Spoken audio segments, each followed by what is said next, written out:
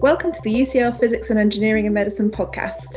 I'm Gemma Bale, here with Jamie Guggenheim. Hi everyone. We're meeting researchers to learn about the latest research in medical physics and biomedical engineering at UCL. This week, we're talking to Professor Claire Elwell, Professor of Medical Physics and Director of the Near Infrared Spectroscopy Group.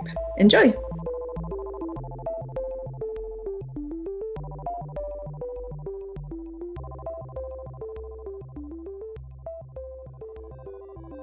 Hi Claire. Hi Gemma, hi Jamie, good to Hi be Claire. here. Oh, it's nice to have you. So in your own words, could you tell us a little bit about yourself and what you do?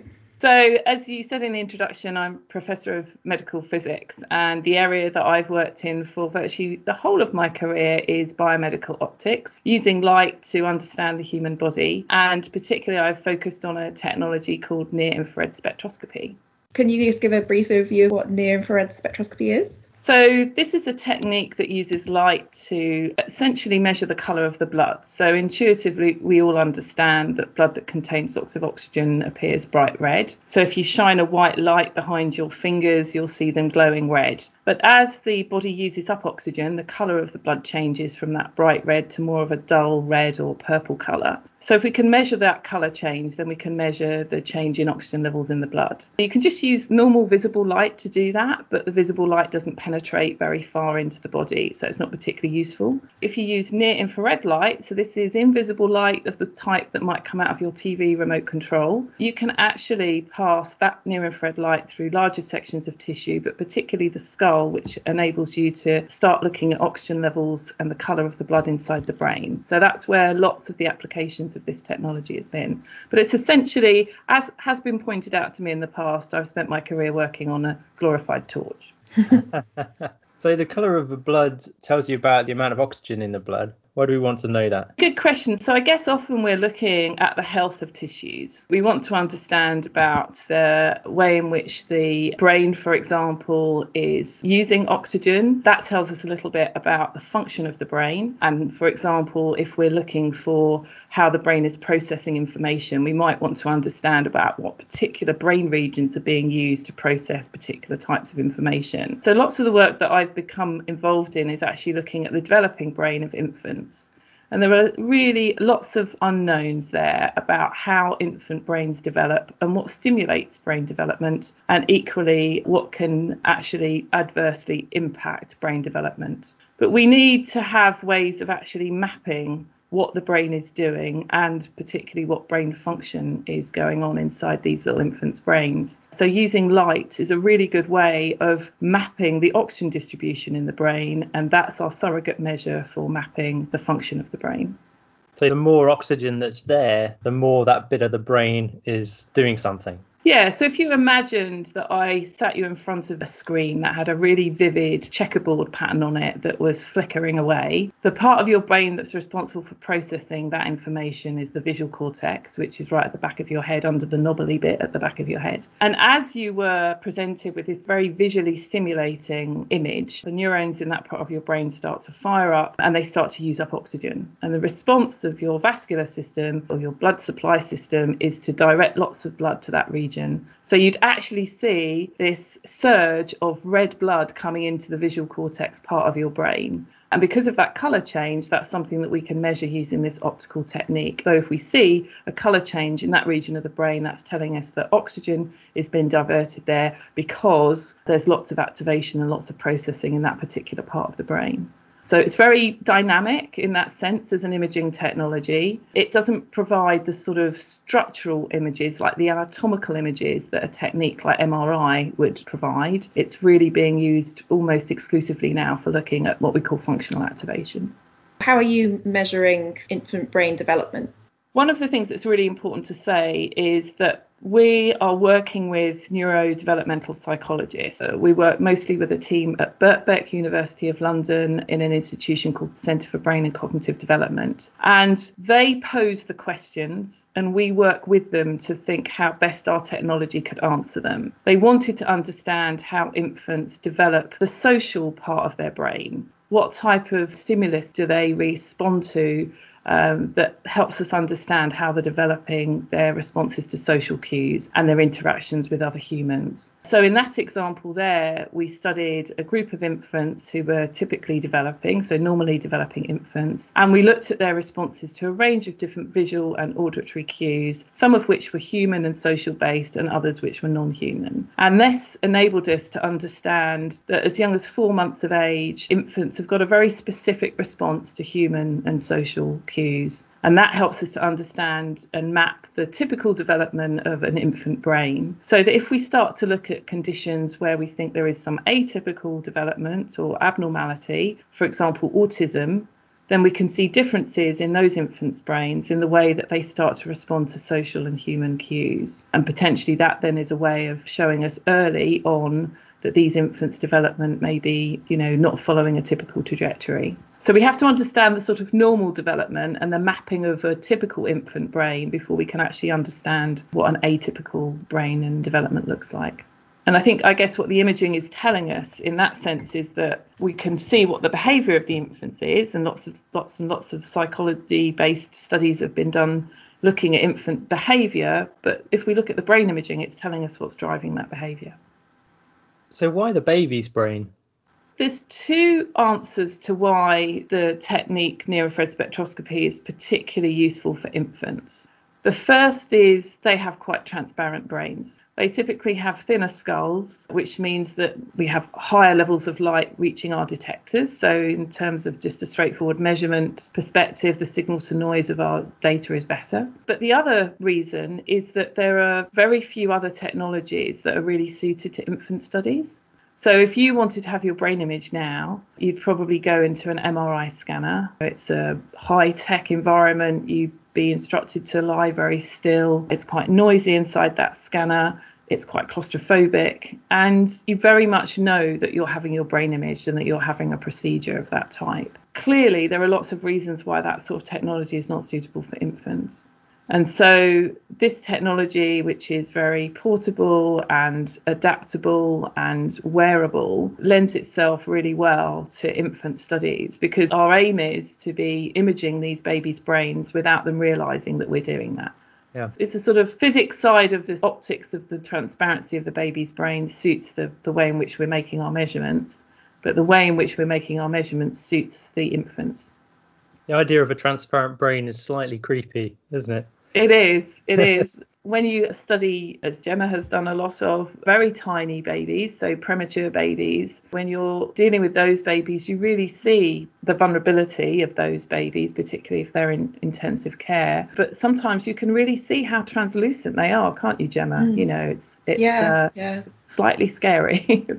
And I think given that we don't want to use anything invasive, particularly when we're studying infants, being able to use low levels of light that are completely safe, which means that we can perform this type of brain imaging for several hours if we need to, without any harm to the baby. That's a really important benefit of this type of approach for imaging. This is still quite a new technology. Is it a new Well, that's funny because the technology is referred to being new, and I'm thinking, well, I've been working on it for 30 years. Like, when does it not become new? Yes, I think it's becoming much more widespread. I think with the development of any technology, it has to find its niche. It has to find the gap that it's filling, and that can take quite a long time, actually. And I think with near-infrared spectroscopy, really using it for infant brain development studies and looking at functional brain, it's taken a little while for us to realise that that's where I would say its major strength lies. It's been used for lots of other things over decades, but I think we're really recognising its strength in that particular area now. It does sound like there's some compelling reasons for that. With if the smaller the baby is, the more transparent their brain gets. It obviously seems like a good match in that sense. Yeah. And the fact that other technologies, as you say, just seem to be unsuitable. Presumably babies would hate being in an MRI scanner, would they? It is entirely possible to scan babies in an MRI system. And, there are lots of groups that have done that really successfully. The trick is to try and get the babies to go to sleep. Which is possible, and there's been some really clever stuff that's been done to sort of help that. But any type of movement in an MRI scanner causes lots of problems. There are much better movement artifact algorithms now to correct that, but also the accessibility and the expense of running an MR scanner So the NeoInfrared systems are relatively inexpensive, and it's a single cost. There's virtually no cost per scan, whereas for an MRI scan, I don't know what I haven't costed an MRI scan for a while, but it was up in the region of £400 or £500 an hour. And of course, what you said about linking the brain function to the behaviour, if your baby's asleep or having to stay really still in an MRI scan, you're not really capturing natural baby behaviour. No, and you're not capturing any type of interaction of the baby with the outside world, the world in which they're growing and is informing their development. So there are studies now where we can have two babies having their brain imaged simultaneously. So we can look at baby to baby interaction. We can look at parent to baby interaction, which is really important in terms of understanding how that bonding is established. And if we have parents who may be at risk of, for example, postnatal depression, how does that affect the bonding with their infants, and how do we start to understand that? So I think the capability of actually enabling the technology to image in a much more naturalistic way is really, really powerful, rather than having very constrained experimental protocols that we have to run in laboratory-based conditions. That's not how the babies experience the real world. So it's interesting. The other thing I'll just come back to about the development of the technology is that it's been massively influenced by developments in other areas of physics and engineering, particularly in the telecoms industry. So the types of systems that we're using now have really only been made possible because of the sources and detectors that are now being used, for example, in mobile phones or telecommunications. So we've been able to really benefit from developments in other areas of physics and engineering, which I think has been really important for this work. I was going to ask about sources and detectors. I'm interested in the technology, and I suppose we're throwing this word transparent around, but presumably it's still quite difficult to get a lot of light through the whole head, for example. Yeah, so the biggest challenge is the scattering. So you get very diffuse scattering of the light just within a fraction of a millimetre of the light going into the tissue. And the effect that we're normally looking for when we're looking at the changes in the colour of the blood, we want to measure changes in absorption. So the scattering, most systems are not using changes in scattering. They're quite difficult to measure as a measure, but it's just that it's a massive attenuation of the light. So we just lose an awful lot of light due to scattering. When I started working on the technology, I guess if you were trying to look at shining the light across a whole baby's head, the limit of that would have been maybe 7 centimetres diameter. So most of the systems that were developed then that were looking at trying to get whole head imaging were relying on the light passing that whole distance, which was really challenging. But the systems that we use now are actually topography systems. So we're using like 2D mapping rather than 3D tomography imaging. So we know that we're measuring just the surface areas mostly of the head. But in the infant, that contains a huge amount of information from the surface, the cortex of the brain. But I think that the increase in our understanding of how best to use the available technology has been really exciting. And the systems that are being developed now, just lightweight sources and detectors. A lot of systems now don't require the use of optical fibres, which are really heavy once you put them onto an imaging cap. And I'm so excited every time I go to a near-infrared spectroscopy conference and I look at the exhibits there from the commercial exhibitors. Just the innovation that's going into developing really cool brain imaging using this technique is really exciting. I'm really excited to see how that progresses in the future also. It sounds like after 30 years, it's almost, well, it's still kicking off really, but it sounds like it's an interesting time right now. It is a really interesting time. And I think what's come to light, excuse the pun, is the capability of this technology to understand the human brain maybe in a way that other technologies haven't been able to. So if you have a wearable imaging system, properly wearable, where you can understand the function of the brain while somebody is going about a range of different tasks in a naturalistic setting, that creates an understanding of brain behaviour that we haven't been able to access before. So, there's all sorts of interesting projects that are emerging. So this idea of measuring two brains at the same time, there's a group in Yale that are looking at conflict resolution. So if you're brain imaging two people simultaneously who are in conflict and you understand how the function of the brain, different areas of the brain that are recruited, and sometimes the synchrony between the two brains helps to inform how moderation works, how mediation works, how conflict resolution works. That for me is really fascinating. because it's opening up an area of brain research that up to now has been pretty inaccessible. I think there's this interesting link with the infant brain development study. We're very guided by the questions that the neurodevelopmental psychologists have, but it's our responsibility of physicists and engineers to really keep them updated with the latest in the technology. And so they can say, oh, well, if we can do this, then that changes our whole ambition about the types of questions that we can ask. So it's this push and pull of us delivering the technology to answer the initial questions, but then saying, look, keep pushing us, keep challenging us as engineers, so to increase the ambition of what we can measure. And I think that's what's really exciting about this field. I've seen that happen particularly over the last 5 years, that push and pull of engineering development and the users of the technology, really pulling the best of the technology out. That's what keeps us excited about keep coming into work and wondering where the next challenge is going to come from. How did you get started in FNIRS?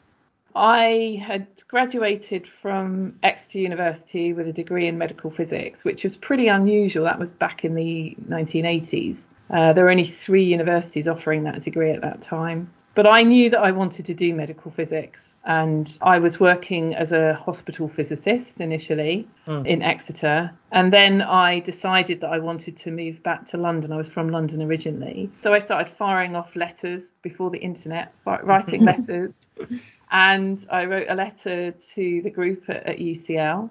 And I then got a phone call from Dave Delpy, who at that point ran the group at UCL. And he said, well, we've got a position coming up almost immediately. Would you like to come up to London and meet? And on that visit, he took me around the neonatal unit at UCLH, the hospital, and showed me the work that they were doing with some early near-infrared spectroscopy systems, measuring infant brain, but looking at acute brain injury, so the type of work that Gemma's now doing, and asked if I'd like to join the team. I hadn't heard of the technique at that point, but I really loved the idea that I would be working very much in the clinical environment and working with the clinical team directly. So I learned the technology on the job, I guess. I learned an awful lot from the clinicians, who are really generous with their time in teaching me all the sort of physiology that I needed to know, and that was incredibly useful. And so that's really where my journey started. And I don't think I realised at the time quite how lucky I was to be dropped into a unique, I would say, research environment that they created at UCL, with this amazingly well-established clinical collaboration and embedding of physicists in the clinical area. So, yeah, that's one of the best decisions I've ever made, was to take that job. And Dave Delpy went on to become my PhD supervisor and has been a mentor for my whole of my career, actually. I know you're working on some really exciting projects in the Gambia, looking at developing babies' brains in a completely different environment to the UK. Could you tell us a bit more about that? Yes, I had been working with the group that I mentioned before from Birkbeck on looking at infant brain development in infants in the UK. In our group at UCL, what's also really exciting is that we get asked to become involved in lots of different projects. People email us and say, we've heard about your technology, we've got this question, we wonder whether it would be suitable for your technique. So I'd had an inquiry of that type from a group in India who wanted to understand more about malaria, and had worked with them and produced a short paper on the use of near-infrared spectroscopy to look at cerebral malaria, but tried to get more funding for that project, but we didn't succeed in the funding bid. So that paper was sort of out there in the public domain, but to be honest, I'd sort of forgotten about it. And I was working on this infant brain development work in the UK. And then I always refer to it as a virtual knock on the door. I got this email from the team in the Gambia introducing themselves and saying, we understand that you're working on a technology that helps you understand infant brain development, and we have seen that you've done some work in a global health setting. Would you be interested in working with us to look at infant brain development in a global health setting? And so that's how that project started. And then I was introduced to the Bill and Melinda Gates Foundation, and was able to access some pilot funding from them. And that funding was purely to fund a feasibility study. Can we actually do brain imaging of infants in a low resource setting in rural Gambia? So that started a journey for me, both professionally and personally, in moving into the field of global health, which has been something I never expected in my career to happen. It's been really challenging, but also hugely rewarding at the same time. What are the challenges in working in a setting like that? If we think about the setting that we work in London, central London, right next to Tottenham Court Road, which is the epicenter of electronic supply shops, right? So anything that you need, you can just walk around the corner and pick up. We have high-tech labs, we have fully resourced facilities. And we were going out to a field station in the rural Gambia that is actually really well established, but that we knew that we would have to take the whole of our brain imaging lab to that field station, that we couldn't rely on having anything there. So first of all, it was just the unknown. You know, we didn't quite know. I'd never been to Africa before, and I hadn't worked in these types of field stations myself. Not understanding quite what the infrastructure would be like and what the facilities would be like. I just worked on the basis that we'd have access to electricity. There's an electrical generator in the field station. But I sort of said to the team, well, let's just assume we have plug sockets, but nothing else. So let's just make sure that we take everything else that we need. And then, of course, really understanding the local environment and understanding how we were going to implement some of the studies that we've been used to doing on infants in the UK and their parents, and how we would be adapting those for infants in the Gambia. So the first visit was pretty extraordinary. We packed up all of the system and all of the kit in the UK, and we took it with us as excess luggage to the Gambia, collected at the airport by a Land Rover from the Medical Research Council field station, driven to the field station, and then the next morning we were given a room to set up in. And within just over 2 hours, we'd actually set all of our equipment up, had the first mother and baby come in, and taken our first brain image using NIRS. It was pretty extraordinary that we were able to just transport a brain imaging lab and set it up in that space of time. We didn't realise at the time, but we know now, we're pretty sure now that that's the first infant to have their brain imaged in Africa. Wow. It was just a case of doing it. You know, you could theorise about it for a long time, and you could potentially get yourself wrapped up in what all the problems might be, but you just had to get on and do it. And the team were extraordinary. Both the UK team that came out with me and also the Gambian team that we worked with there, as were the mums and babies in the whole community, really excited about being part of this project. So we proved feasibility of the use of this technique, and we managed to go on and study almost 100 babies over a few months. So we could have a look at the use of this technology at different ages of infants, which is really important to establish as well. I knew on that first visit to the Gambia that we'd opened up a door to a whole different research area, and it was really exciting. And I came back from that first trip to the Gambia and then flew almost immediately out to Seattle to the Gates Foundation for a meeting, and was really excited to be able to talk to people about what we'd done, to realise that this imaging technology had got the capability that I don't think anyone had realised in a completely different setting. So that's something I'm really excited by and really proud of, that we sort of established a new research area, which we've called Global FNIRS. And now it's really exciting to see how many other groups are now working in this area and developing technology, particularly for global health settings. You took the first African infant's brain image. Sorry, is that the right ordering of words? Yeah, we did the first infant brain imaging in Africa. Yeah.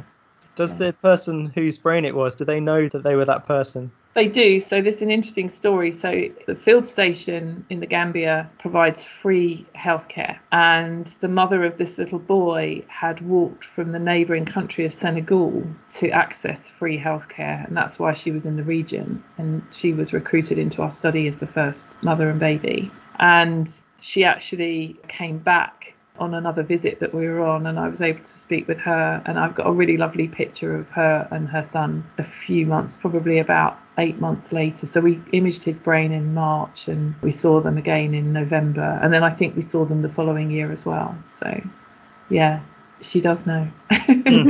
That's good. Yeah. That's nice. The parents in that study were, well, in our Bright study, and all the studies we've done have been absolutely extraordinary and generous. With the Bright study, when we imaging and assessing the infants towards their second birthday, the assessments can spread over 2 days. We do an awful lot of assessments with them.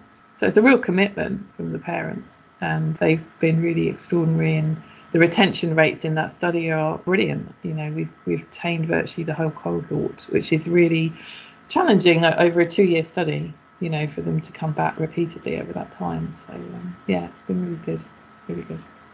So what's the status of that project now? We followed on from the feasibility funding with a much larger grant. So we've got, I think just over $3.5 million now from the Gates Foundation. And we established a project called the BRIGHT Project, which is brain imaging for global health. And this has enabled us to recruit over 200 infants in the Gambia and 60 infants in the UK. We recruit the infants antenatally, so before they're born, and we image them and do lots of other brain development assessments with them up until their second birthday. And we're looking at the impact of malnutrition particularly and various other risk factors associated with poverty on infant brain development. And we are almost at the point where we've finished our data collection. There's a few more babies that we need to image in the Gambia. So we are furiously analysing our data right now, and there's some really interesting findings emerging, looking at the way in which the variability of infant brain development within the Gambia, depending on the status of the infants out there, depending on their growth and their nutrition and other things that might affect their development. So we're pretty sure that FNIRS is going to provide for us the sensitivity that we need to understand the impact of adversity on brain development. And then that will help us inform interventions, to protect these babies' brains. That's the whole reason we're doing these studies, is to understand how things like malnutrition affect infant brain development so that we can develop, nutritional interventions that are specified not just to protect infant growth, like physical growth, but to actually protect infant brain development specifically. That sounds an extremely worthwhile task, doesn't it? Yeah, it's sort of sad that it is a task that we still need to do in 2020, that there are still, 150 million children worldwide that are living in situations where their futures are at risk because of the basic nutrition that they should be receiving in their early days, weeks and months of life. And the catastrophic impact of not receiving that nutrition early on the rest of their lives and the potential for the rest of their lives. So in some ways, it's just really sad that these sorts of projects have to happen. But I think having a technology that enables us to understand more about the mechanisms of how malnutrition impacts on the pathways that are being developed very early in these growing brains and how to protect those pathways is literally shining a whole new light on that area of research. And there are other spin-offs now that we're seeing where other global health issues which can benefit from brain imaging are now becoming the focus of studies with this technology as well. Well, it is, of course, on the one hand, very sad that this exists as a task. I wonder how important this kind of information might be in a world where the population keeps growing and resources keep shrinking as well. Everybody might need to know one day how to be efficiently nutritional. Yeah, well, I think it's worth noting that, we work, don't we, in central London, and we probably need to go no further than a couple of miles to find infants that are malnourished in that setting. So they may have enough food, may not be undernourished, but is the balanced diet that they require actually being provided for them? There's a lot of poverty and sometimes extreme poverty in the UK and other developed countries. But what do we understand about what infants need in terms of nutrition and the impact of them not receiving that and other early years type of protective factors, for their development? So it's a bit of a cliche, but they are our future, right? And if we don't look after our future, then we're all going to suffer. There's, I think, quite rightly been a real focus on understanding infant brain development for the benefit of society as a whole. I think that's really important because when some of the consequences of disrupted development occur, particularly in early adulthood, it's too late then often. We're dealing with the results of it, rather than dealing with the prevention of it. That's something that for me, I've come to realise over the last few years of working on this project, that I've really appreciated that area of research much more, I think, than I ever did before. So when we understand how the FNIRS images look when we're not developing our brains properly or when we're not having effective nutrition, presumably one day all the kids can have an app on their phone and a wearable FNIRS device that they wear all the time and constantly monitor themselves and make sure they're doing okay. So it's interesting, when I was first introduced to the team in the Gambia, when they first contacted me about this project, and I said, well, what are you currently using to understand infant brain development in your setting? And they said, we're using a tape measure to measure the size of the baby's head because that's easy, cheap. You can do it on everyone. collect lots of data and actually provides really useful data. So I often sort of say to the team, we're competing with a tape measure, so if we're going to have technology that really can be used to do what you just said, like screening infant brain development as a screening tool, it needs to be easy to use, adaptable and informative.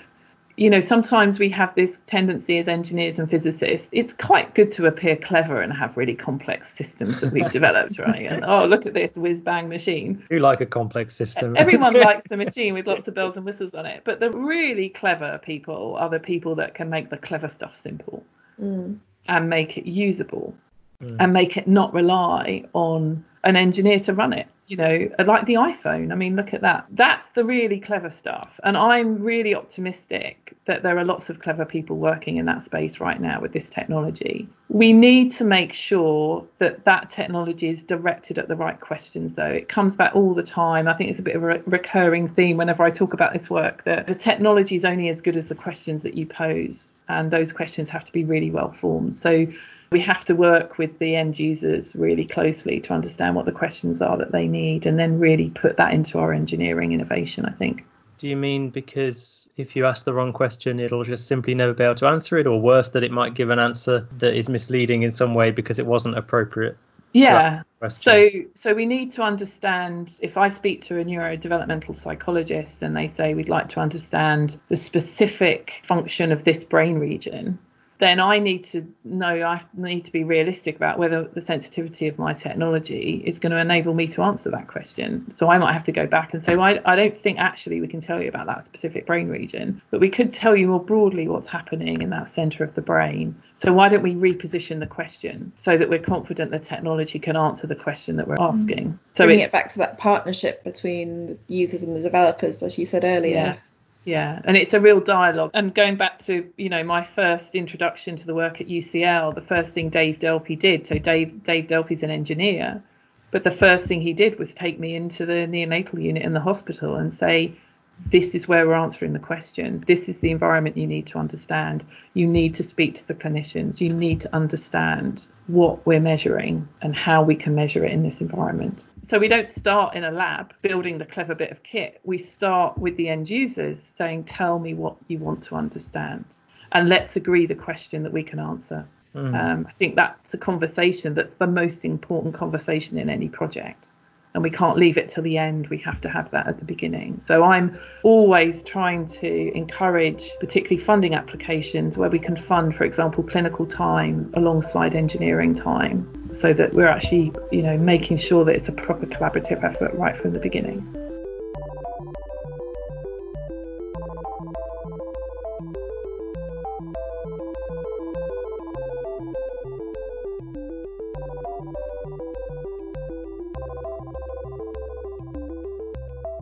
Thanks to Professor Elwell for sharing her research and career with us.